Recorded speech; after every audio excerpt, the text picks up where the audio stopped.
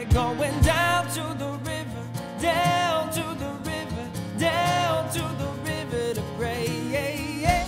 Hi there, and welcome to the media ministry of River Bible Church. I'm Pastor Dustin Daniels, inviting you to visit our website to download today's sermon notes. You can sign up for our newsletter and also submit a prayer request. We would love to pray for you and answer any questions that you may have. For more information, visit riverbible.org. Now let's open up the Word of God together for today's message. Well, we are in our verse-by-verse study of the Gospel of Matthew here. If you're visiting with us for the first time, welcome to River Bible Church. If you're a returning guest and you don't have a Bible, we do have Bibles for you in the back there. Please take that. Stand up, grab one. That's our gift to you. Please take that home. And as you turn to Matthew chapter 6, we're going to be looking at verse 9 today. Let me do a review over the last couple weeks. Matthew chapters 5 through 7 include the most famous sermon ever preached by the greatest preacher ever. A Sermon on the Mount by Jesus Christ himself. As with many sermons, Jesus, he ebbs, he flows, he preaches on several different topics, all relating to one theme.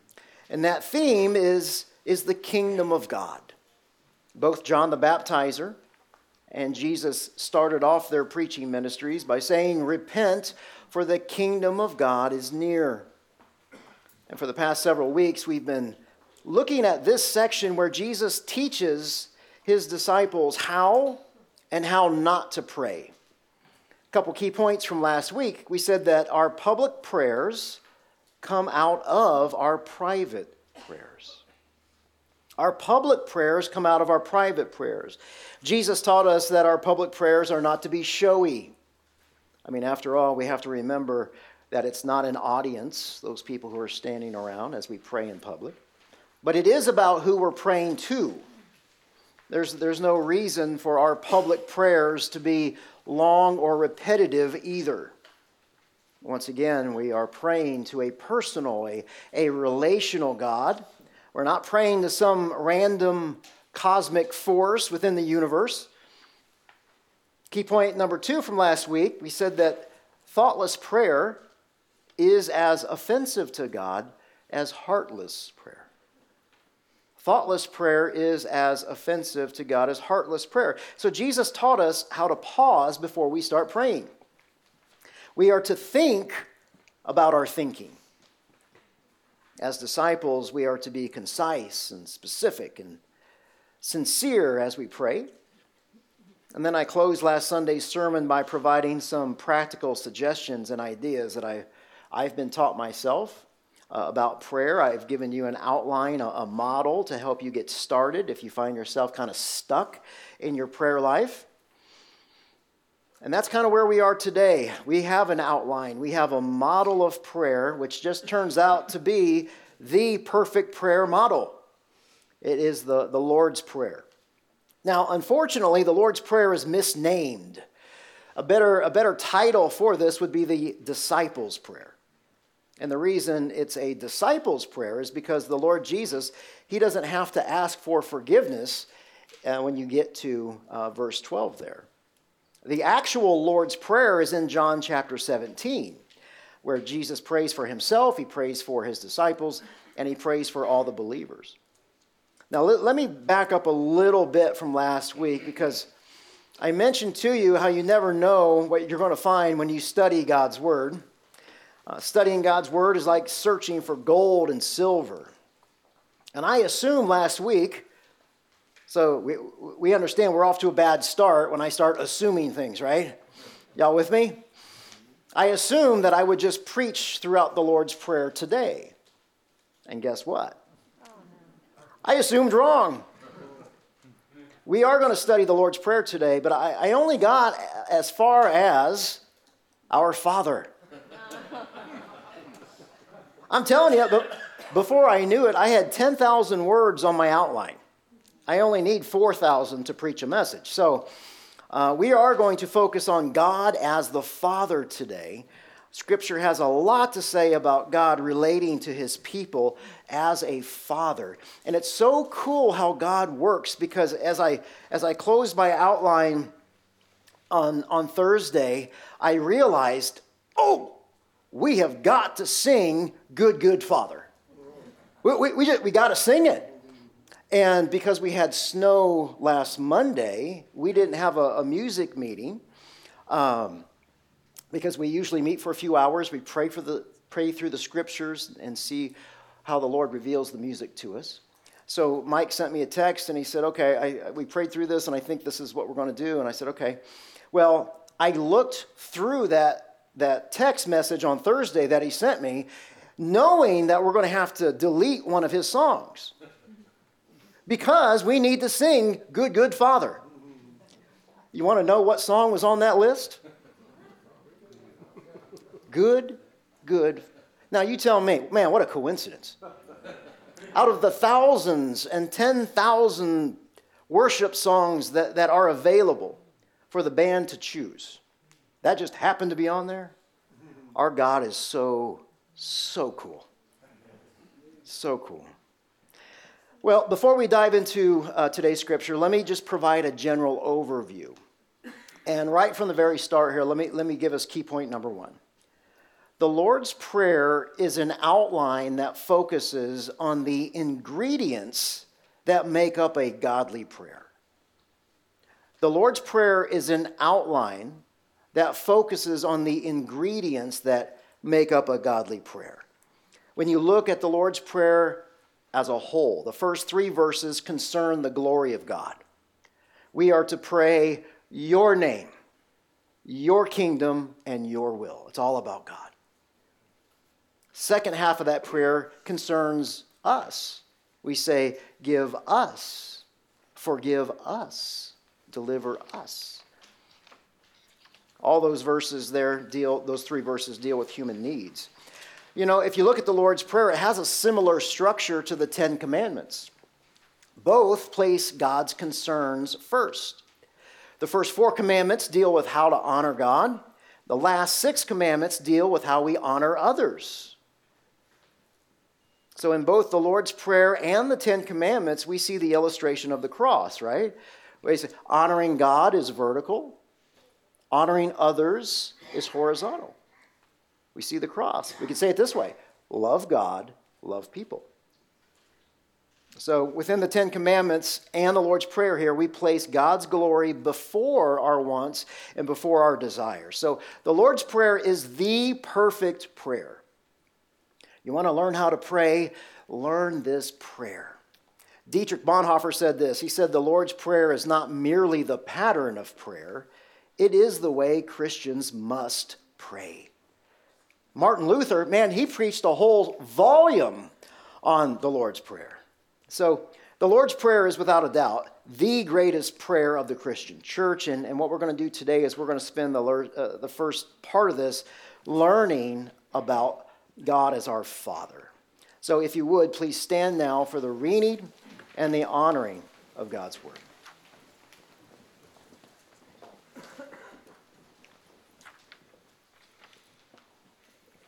So just as we lifted up our voices to sing to the glory of God, let's lift our voices now to read the scripture passage together. We're going to start in verse 5.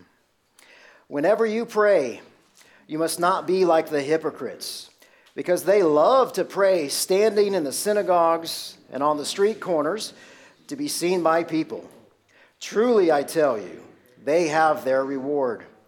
But when you pray, go into your private room, shut your door, and pray to your Father who is in secret. And your Father who sees in secret will reward you. When you pray, don't babble like the Gentiles, since they imagine they'll be heard for their many words. Don't be like them, because your Father knows the things that you need before you ask Him. Therefore, you should pray like this: Our Father in heaven, your name be honored as holy. Your kingdom come, your will be done, on earth as it is in heaven. Give us today our daily bread.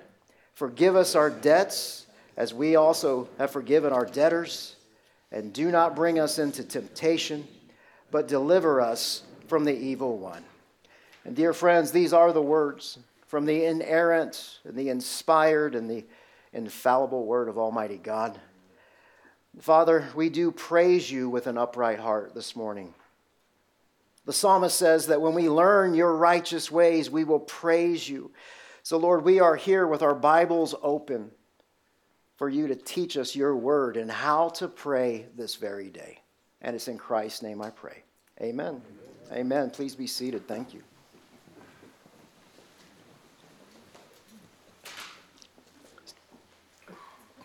Let me back up to verse 7 to give us a running start here. Jesus said from last week, he says, when you pray, don't babble like the Gentiles, since they imagine they're going to be heard for their many words. Don't be like them, because your Father in heaven knows the things that you need before you even ask him. So Jesus tells us here how not to pray twice. 2 verses. And now he teaches us how to pray in a godly manner.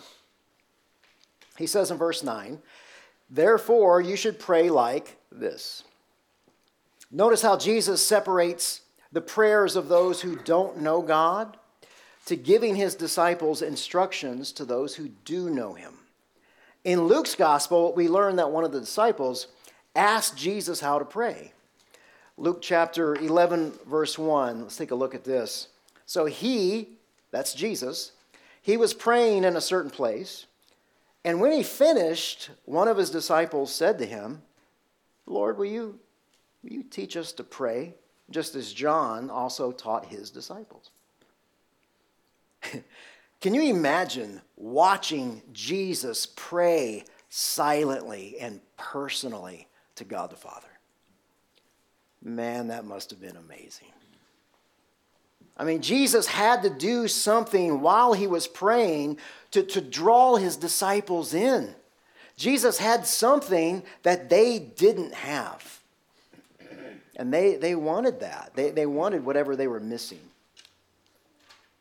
So, at the disciples' request here, Jesus provides this structure and this pattern of prayer. And he says in verse 9, therefore, you should pray like this. Notice that Jesus doesn't say, pray this. Hutos in the Greek. Like this. You are to pray in this manner. You are to pray in this way. You are to pray in the way that I'm teaching you, that I've indicated. He doesn't say, use these exact words in this exact order, using this same exact tone. He says, pray like this. So Jesus is providing a prayer structure here, an outline, because as earthy people made of dirt, we don't understand spiritual things. We have no clue how to communicate to God Almighty. And that brings us to key point number 2. The Lord's Prayer is a model, not a mantra. The Lord's Prayer is a model. It's not a mantra. It is not a prayer only to be memorized and repeated. Now, that's a good start, but it's an outline that gives us a foundation of where do we begin with prayer? Because prayer is a relationship with Almighty God. It's not a business transaction. The Lord's Prayer, think of it as guardrails that keep you from driving off a cliff. It keeps us on the straight and the narrow. When we pray the Lord's Prayer, we ought to slow down. We ought to pray it thoughtfully, giving attention to these individual pieces within the prayer itself. And once again, last Sunday, Jesus taught us the danger of using these heartless and these thoughtless prayers. Jesus never intended the Lord's Prayer to become a mindless, magical mantra, similar to what the pagans use. And yet it is ironic. You look over church history, and some people and denominations, they use the Lord's Prayer in the very way that Jesus warns against. In fact, the reason that he gave this prayer is to keep us from using vain repetitions. So how does this perfect prayer outline begin? Well, in verse 9, Jesus says, our Father. Our Abba. It could be translated, our dearest Father. So focusing on God as a heavenly Father, it is the foundational awareness of all of our prayers. This is not an entirely foreign concept. Devout Jews have always understood that God is comparable to a loving Father. In the Old Testament, God is referred to as Father 14 separate times. And within those 14 verses, the term Father, it was usually used in reference to the nation of Israel, not individually. So let me give you a couple examples here. The nation of Israel was called God's son in Exodus chapter 4. God is speaking to Moses, and he says, you're going to say to Pharaoh, this is what the Lord says. Israel is my firstborn son. I told you, let my son go so that he, the nation, may worship me. And Israel recognized that. Their heavenly Father purchased them, redeemed them out of slavery. We see God as a father disciplining his son, once again, the nation of Israel, in the book of Deuteronomy, chapter 32. His people have acted corruptly towards him. And this is their defect. They're not his children, but a devious and crooked generations. So in other words, the nation of Israel, they're acting like a bunch of teenagers. He says, is this how you repay the Lord? You foolish and senseless people. Look at this. Isn't he your creator? Isn't he your sustainer?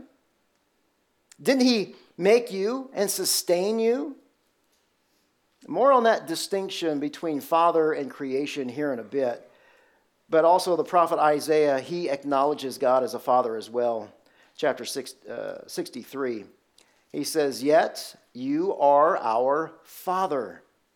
Even though Abraham does not know us and Israel doesn't recognize us, you, Lord, are our Father.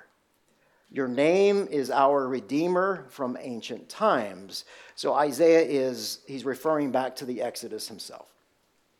So in the Old Testament, we've got a glimpse here of how the entire nation was viewed as God's son. But when Jesus comes on the scene, he addresses God as his personal Father. All of Jesus' prayers, all but one, address God as a personal, loving Father. He never used anything else except that one time. Now think about this. The Gospels, right, the 4 books, very thin compared to the 39 books in your Old Testament, the Gospels record God, Jesus calling God his Father more than 60 times. 60. But here's the rub. Even though devout Jews understood God as a type of father, no devout Jew dared to address God as his personal father. And pagans didn't do this either. But devout Jews, they considered that kind of relationship just way too intimate. In fact, the Jews of Jesus' day, they set up fencing laws, so they didn't even have to call God by his name. What's a fence do? It either keeps people out or keeps other people in, right? Well, they set up these laws, and what it was a precaution so the Jew wouldn't accidentally say the name of God. Devout Jews would speak of God as heaven. They would call him, he is the Most High. They would just say, Lord. They spoke this way because they thought his name was just way too holy to speak. The problem, though, was that they distanced themselves from God as a heavenly Father. And by doing that, I mean, they weren't supposed to do that. Even God told Moses his name. He said, Moses, my name is Yahweh. I am who I am. But if we think about why they did that, we think about why we do this today. How can you build a relationship with someone if you insist on being so formal with them? So do you, as a parent or grandparent, do you insist that your kids or your grandkids call you Mr. or Mrs.? Do you require them to schedule an appointment weeks in advance for a visit? No, you don't do that. No. We want them to open up, fling open that front door and run in and say, Daddy, Papa, Grandma, Grandpa. Because formality creates distance. I can keep someone at a distance if I'm really formal with them. Even today, devout Jews, don't say the word God. Several years ago, I was working on something that dealt with the Jewish calendar. And I had some email correspondence with a rabbi, and I couldn't help but notice that whenever he wrote me back, when he mentioned God, it was capital G dash D. So if we think about it, it's easier for us to pray to a divine being, some kind of force, than it is to pray to someone who we consider a loving, caring Father. We just don't want him. We don't want it to get too close to us, right? In the back of our minds, maybe we think this, just tell me what mantra I've got to recite here. What kind of allegiance do I have to give so I can make it happy? But don't tell me that God is a heavenly Father, because that's way too close. That's way too intimate. Because if God is our Father, guess what? We are his sons and daughters. If God is our Father, that implies a relationship. There's a oneness, and there's an accountability too. See, and it's in our humanness, it's in our earthiness, our sinfulness that just revolts and rebels against the thought of being accountable to someone or something, especially our Creator. However, Jesus, what he does here by calling God his Father, there's a family dynamic. In Greek, father is pater. It's Abba in Aramaic. Aramaic, by the way, was the everyday language spoken by Jesus. We see Jesus speaking Aramaic all throughout the Gospels. Let me give you a couple examples here. When Jesus raised a girl from the dead, he said, Talitha cum. He said, little girl, I say to you, get up. When Jesus healed a deaf man in the Decapolis, he said, apatha, be opened. And probably the most famous Aramaic statement is from the cross, when Jesus cries, Eloi, Eloi, lama sabachthani. He says, my God, why have you forsaken me? And then Jesus uses Abba, Father. He uses it in the Garden of Gethsemane. He says, Abba, Father, I don't want to do this. All things are possible for you. Please take this cup from me. Nevertheless, not what I will, but what you will. So all that to say, Aramaic, very common, similar to Hebrew as well. It was borrowed from other languages, specifically Babylon. All that to say this, Abba was the word used by Jewish children for their earthly fathers. So don't miss that. How precious is it for a little boy to call his father Daddy? Daddy. So for Jesus to use Abba when addressing God, man, that was just absolutely revolutionary in Jesus' day. It nearly got him killed in John chapter 10. Now, it's also very interesting how Jesus uses his pronouns with Abba, Father. When Jesus speaks of forgiveness, he speaks of your Father, and he excludes himself because Jesus doesn't need to be forgiven. When Jesus speaks of his unique sonship and his divine authority, he speaks of my Father, and he excludes everybody else. And what's fascinating about the beginning of the Lord's Prayer is that the pronoun is plural. He says, our. Contrary to popular belief, nowhere in Scripture is there a place for this Americanized individualism, right? This idea that it's just me and Jesus. It's all I need. It's all I got. Now, there is another popular belief here that we need to address. Who can legitimately call God Father. Let's take a look at the Old Testament. In Malachi chapter 2, verse 10, the prophet says this. He says, don't all of us have one Father? Didn't one God create us? Paul said to the Greek philosophers on Mars Hill in the New Testament, Acts chapter 17, he says, for in him we live and move and have our being, as even some of your own poets have said, for we are also his offspring. So is the Apostle Paul, is the prophet Malachi, are they teaching universalism? This idea that all people will eventually get to heaven. Can anyone and everyone call God Father? Is everyone a son or a daughter of God Almighty? Well, let's keep digging. We know that God loves the world. John 3:16, the most famous Bible verse in all of Scripture, right? For God so loved the world. So in other words, God loves all of his creation. But let's finish the rest of the verse here. For God so loved the world that he gave his only Son, that whoever believes in him should not perish, but have eternal life. So pause for a second. If universalism teaches that everyone will eventually be saved, why did God send his Son? See, it's through God's love for this world, his creation, that God gave us his Son as a gift. In verse 17, Jesus continues. He says, for God did not send his Son into the world to condemn the world, but in order that the world might be saved through him. That's a lot of worlds.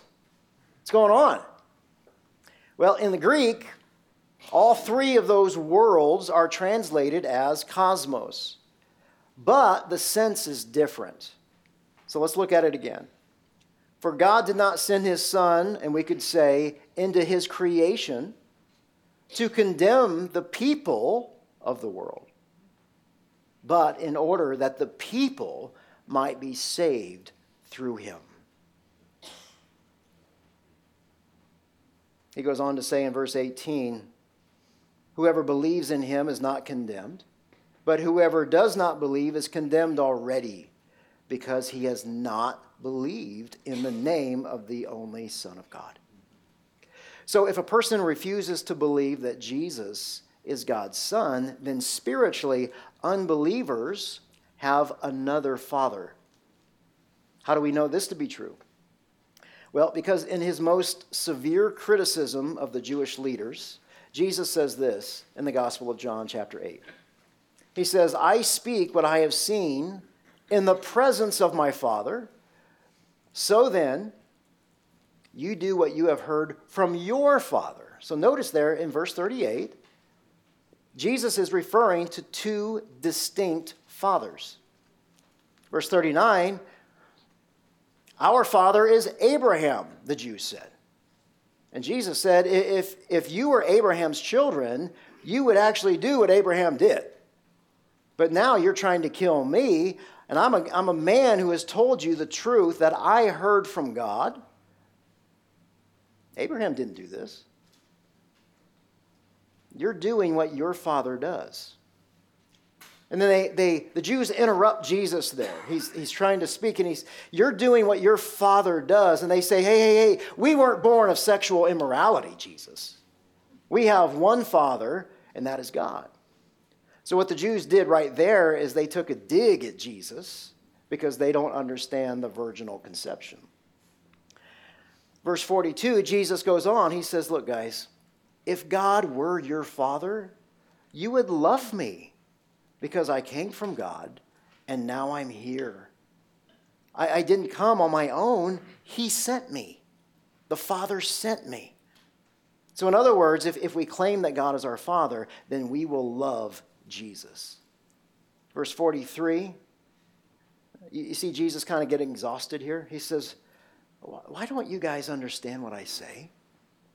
Oh, because you cannot listen to my word. See, verse 44, you are of your father, the devil. Dang. You want to carry out your father's desires. He was a murderer from the beginning. He does not stand in the truth because there is no truth in him. When he tells a lie, he speaks from his own nature because he's a liar, and he's the father of lies. And yet, because I tell you the truth, you guys don't believe me. Who among you, by the way, can convict me of any sin? If I'm telling the truth, why don't you believe me? The one who is from God listens to God's word. See, this is why you don't listen, because you are not from God. Now look, telling people that their spiritual father is Satan, yeah, not a popular spiritual truth then, it's not one now. However, truth is truth, and no matter how uncomfortable that makes us. It's been said that we have to hear the bad news before we can understand the good. And that principle does remain true today. We can only call God, or we can only call upon God as our Father based on one condition. And that one condition is our belief. Back to verse 18, he says, whoever believes in him, in Jesus, not condemned. You're not guilty. So when we choose to believe in Jesus, when we choose to believe that Jesus is God in human flesh, something amazing happens. There's a spiritual transaction that takes place. Our sin debt has been paid via the blood-stained cross. Our sins are legally transferred. They are imputed to Jesus' sacrifice for our sin. And if that wasn't good enough, the perfect life that Jesus lived, Scripture calls that righteousness. That is then transferred to you. And the proof of this amazing spiritual transaction is the empty grave. Jesus did exactly what he said he was going to do. He walked out of that grave. And by doing so, he conquered sin and death on our behalf. So good. Key point number 2. God is a father only to those who believe. God is a father only to those who believe.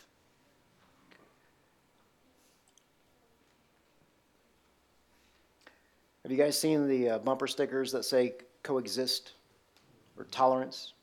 I think it's quite clever. I think whoever came up with that, very, very clever. And what they're communicating there is that everybody goes to heaven. You just get to pick one, right?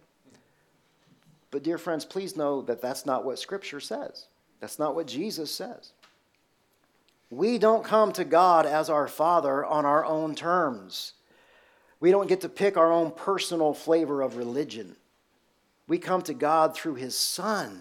It's through a relationship, not a religion. So every time that we pray the Lord's Prayer here, we are reminded, right when we first start, that we are praying to our Father as an adopted child. Jesus paid the debt, and now we can have this amazing relationship, and an amazing relationship that we don't deserve. And once again, it is only by faith in the Son of God, Christ Jesus our Lord.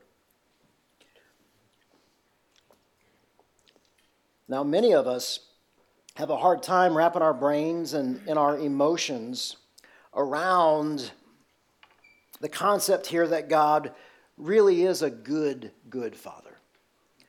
I mentioned last week that it was especially hard for me to call God my Father many, many times because I had 3 dads growing up and no father.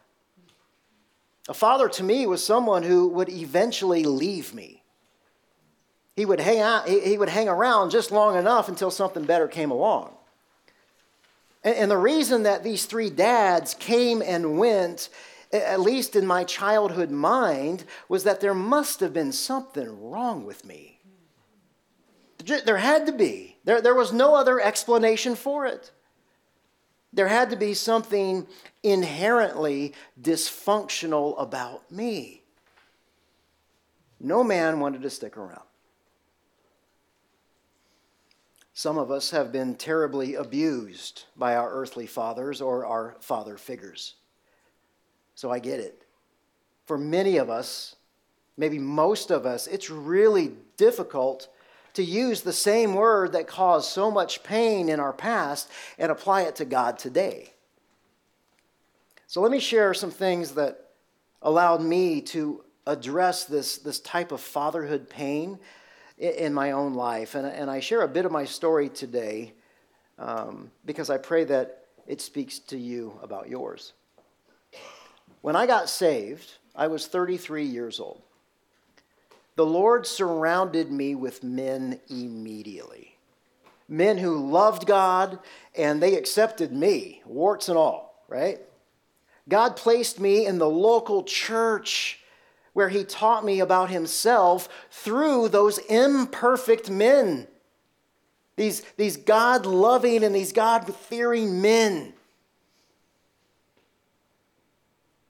I may have not had a father in my life, but when God saved my wretched, perverted soul, he adopted me into this new family, and then he surrounded me with brothers, older brothers who became mentors, younger brothers who were disciples.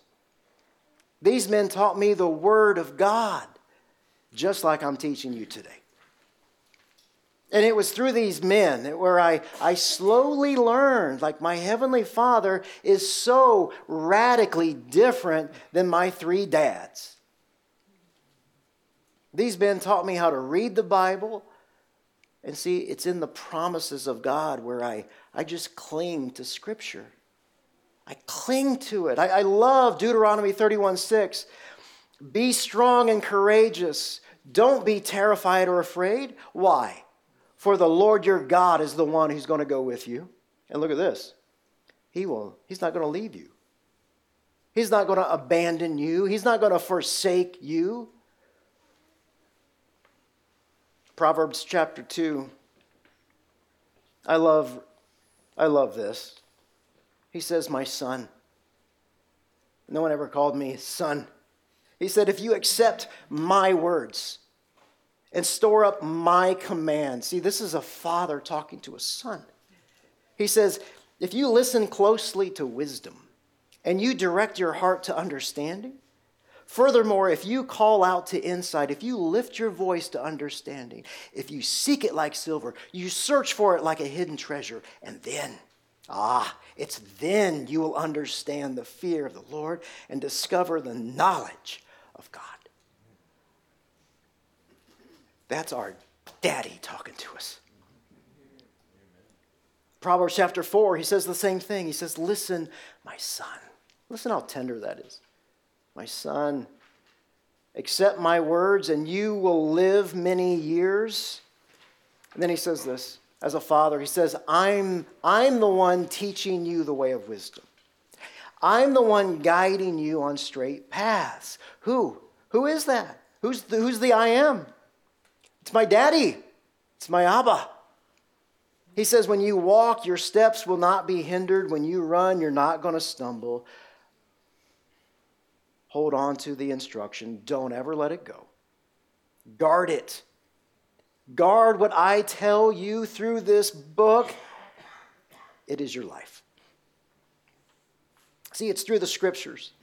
And it's through the Holy Spirit where we slowly learn about God as our Heavenly Father.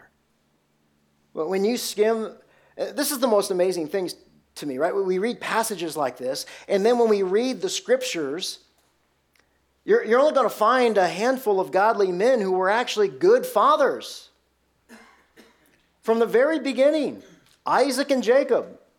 Look, those guys did not get Father of the Year awards. They didn't.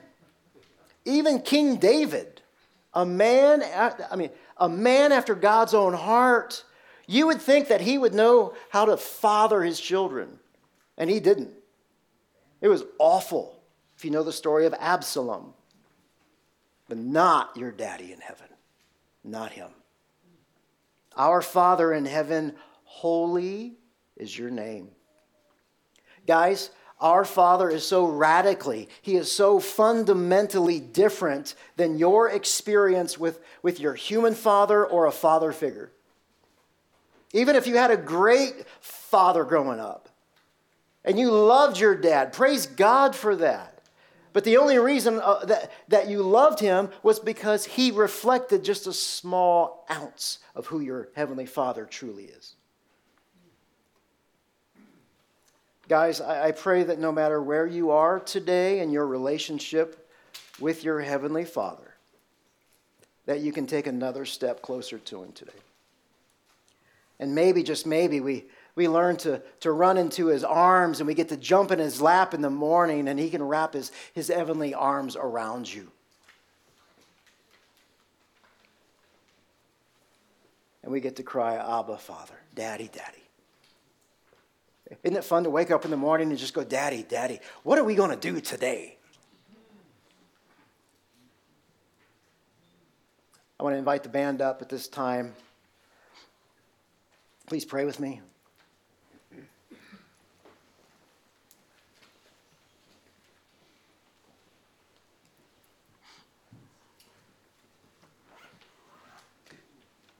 Father, the Apostle Paul writes in 1 Corinthians chapter 6, he says,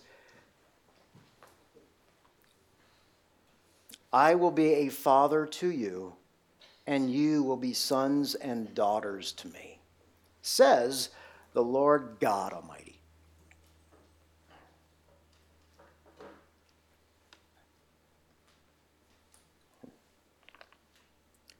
I don't think saying thank you is ever enough for that.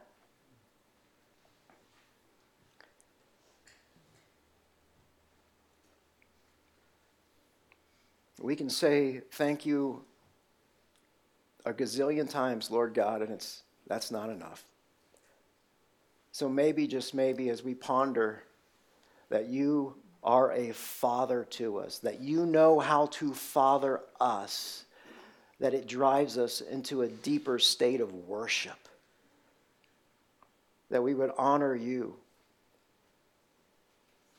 in the way that you have us, the way that you've given to us, the things that are on our plate this week and the people that's in front of us and through our jobs and how we handle our finances. And now as you teach us how to pray.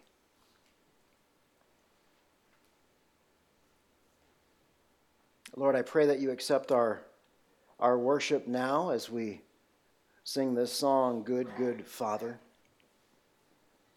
We concentrate on the words, and we don't just sing it. We actually believe it. And it's in Jesus' name I pray. Amen.